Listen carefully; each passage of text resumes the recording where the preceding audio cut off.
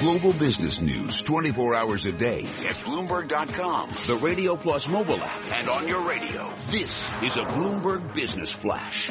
And I'm Karen Moscow. This update's brought to you by Sector Spider ETFs. Why buy a single stock when you can invest in the entire sector? Visit sectorspdrs.com or call 1-866-SECTOR-ETF.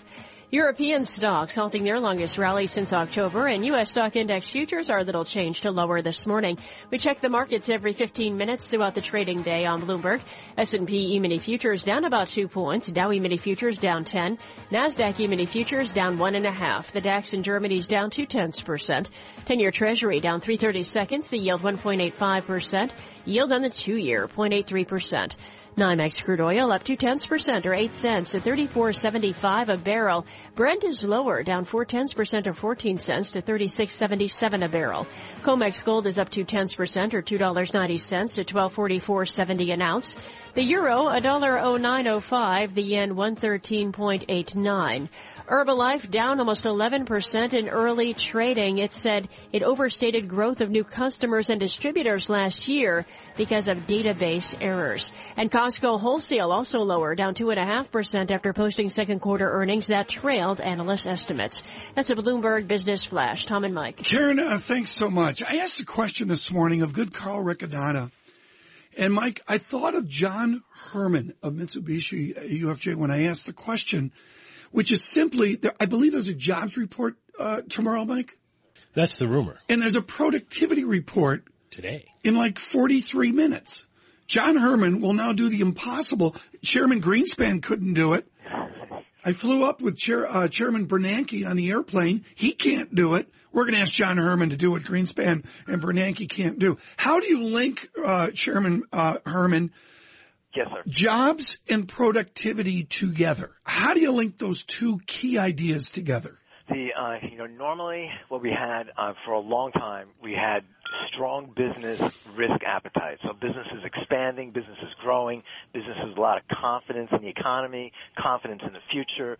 And what businesses did in that case was they built plants, they built equipment, they made investment, and then they said, now we need the people to man that investment. And they brought on the people's skill sets rose, their productivity rose, their wages grew, their incomes grew. In turn, their families grew in size, they grew bigger homes. And that was the virtuous cycle. We somehow hit a little bit of a stagnant patch in the last several years where, some of that confidence has been missing. And it's just a question of, can we get it back? And if we do, we're still relatively at a decent part in the cycle where we can actually, we may outperform for the next several years, but we've got to bring back that confidence. And that's the missing ingredient. So it's a tough spot. Right now, the forecast is for little change in the productivity numbers. These are revisions, not new numbers, but basically, I think they're going to be a little bit better than what the street's thinking. The street's looking for a small revision. I think it's going to be a little bit better than that. But overall, the trend for the last 7 or 8 years, unfortunately, has been very meager productivity gains. Businesses have not really made, as Chairman Greenspan said a few months back, and our data sets show, this has been the weakest capital investment cycle since the 1950s. And Chairman Greenspan says, no, since the 30s. So that's why is it so weak? It's the lack of confidence in the future. Businesses just, don't see, it's what Chairman Greenspan isolated is, he said it's due to businesses not being confident where the government's taking us, whether the government's getting in front of the problems that are out there, whether it's retirement of baby boomers, funding the baby boomers, and so on. Whatever it is that businesses are just very hesitant right now. And we got to change it. We're looking, John, at as part of the productivity report, we get unit labor costs. They're up 4.5%. Exactly.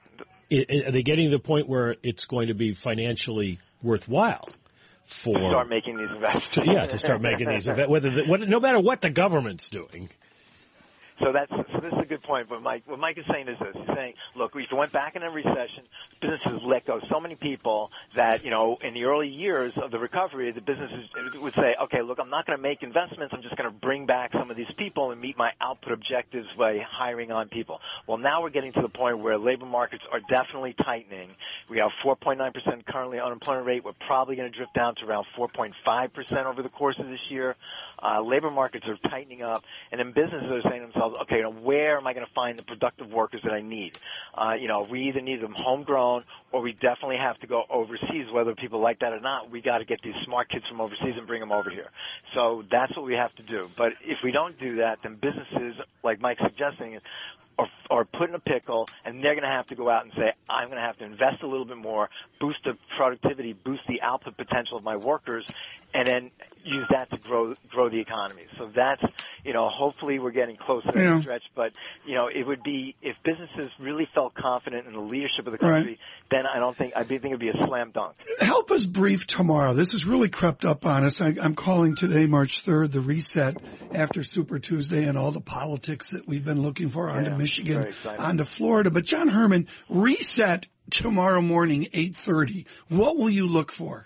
We're going to be so wired, it's going to be unbelievable. But here's where we see there's going to be a couple of interesting things. One, we did a lot of discovery on what happened in January. January was a soft number, 150,000.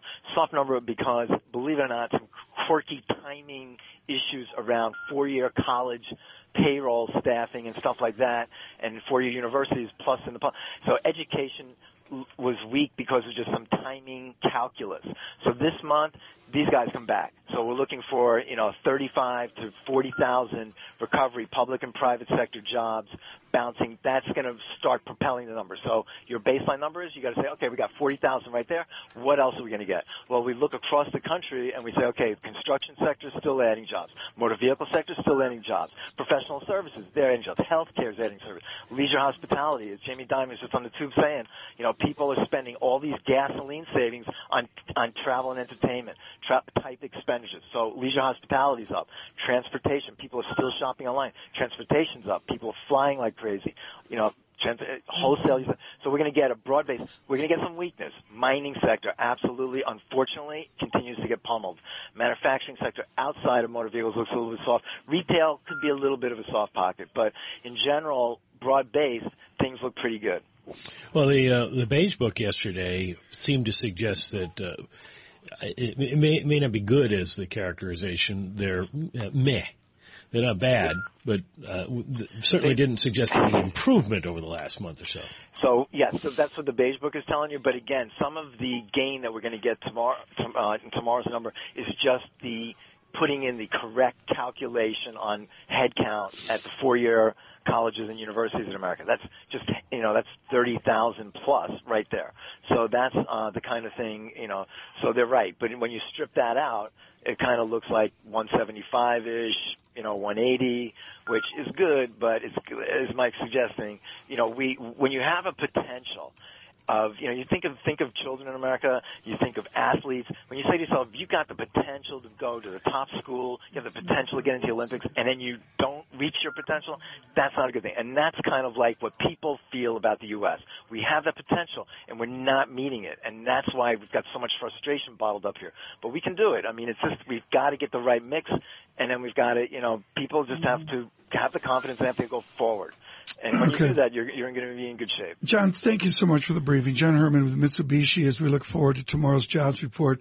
Got a whole host of people joining us. Alan Kruger will be with us and Bill Gross as well. Speaking of that, Mike, John Gittleson writing up a nice summary of a report just out from Mr. Gross at Janus. His monthly investment. To be kind of provocative headline to say the least. Our bank's, quote, permanently damaged, quote, as credit expansion expands, and this touches over into what Neil Kashkari at Minnesota's talking of in reviewing our banking system. That is in direct conflict with what Jamie Dimon told our John Micklethwaite. Yeah. A great article in the Bloomberg Markets magazine, and it's on the terminal if you want to look it up.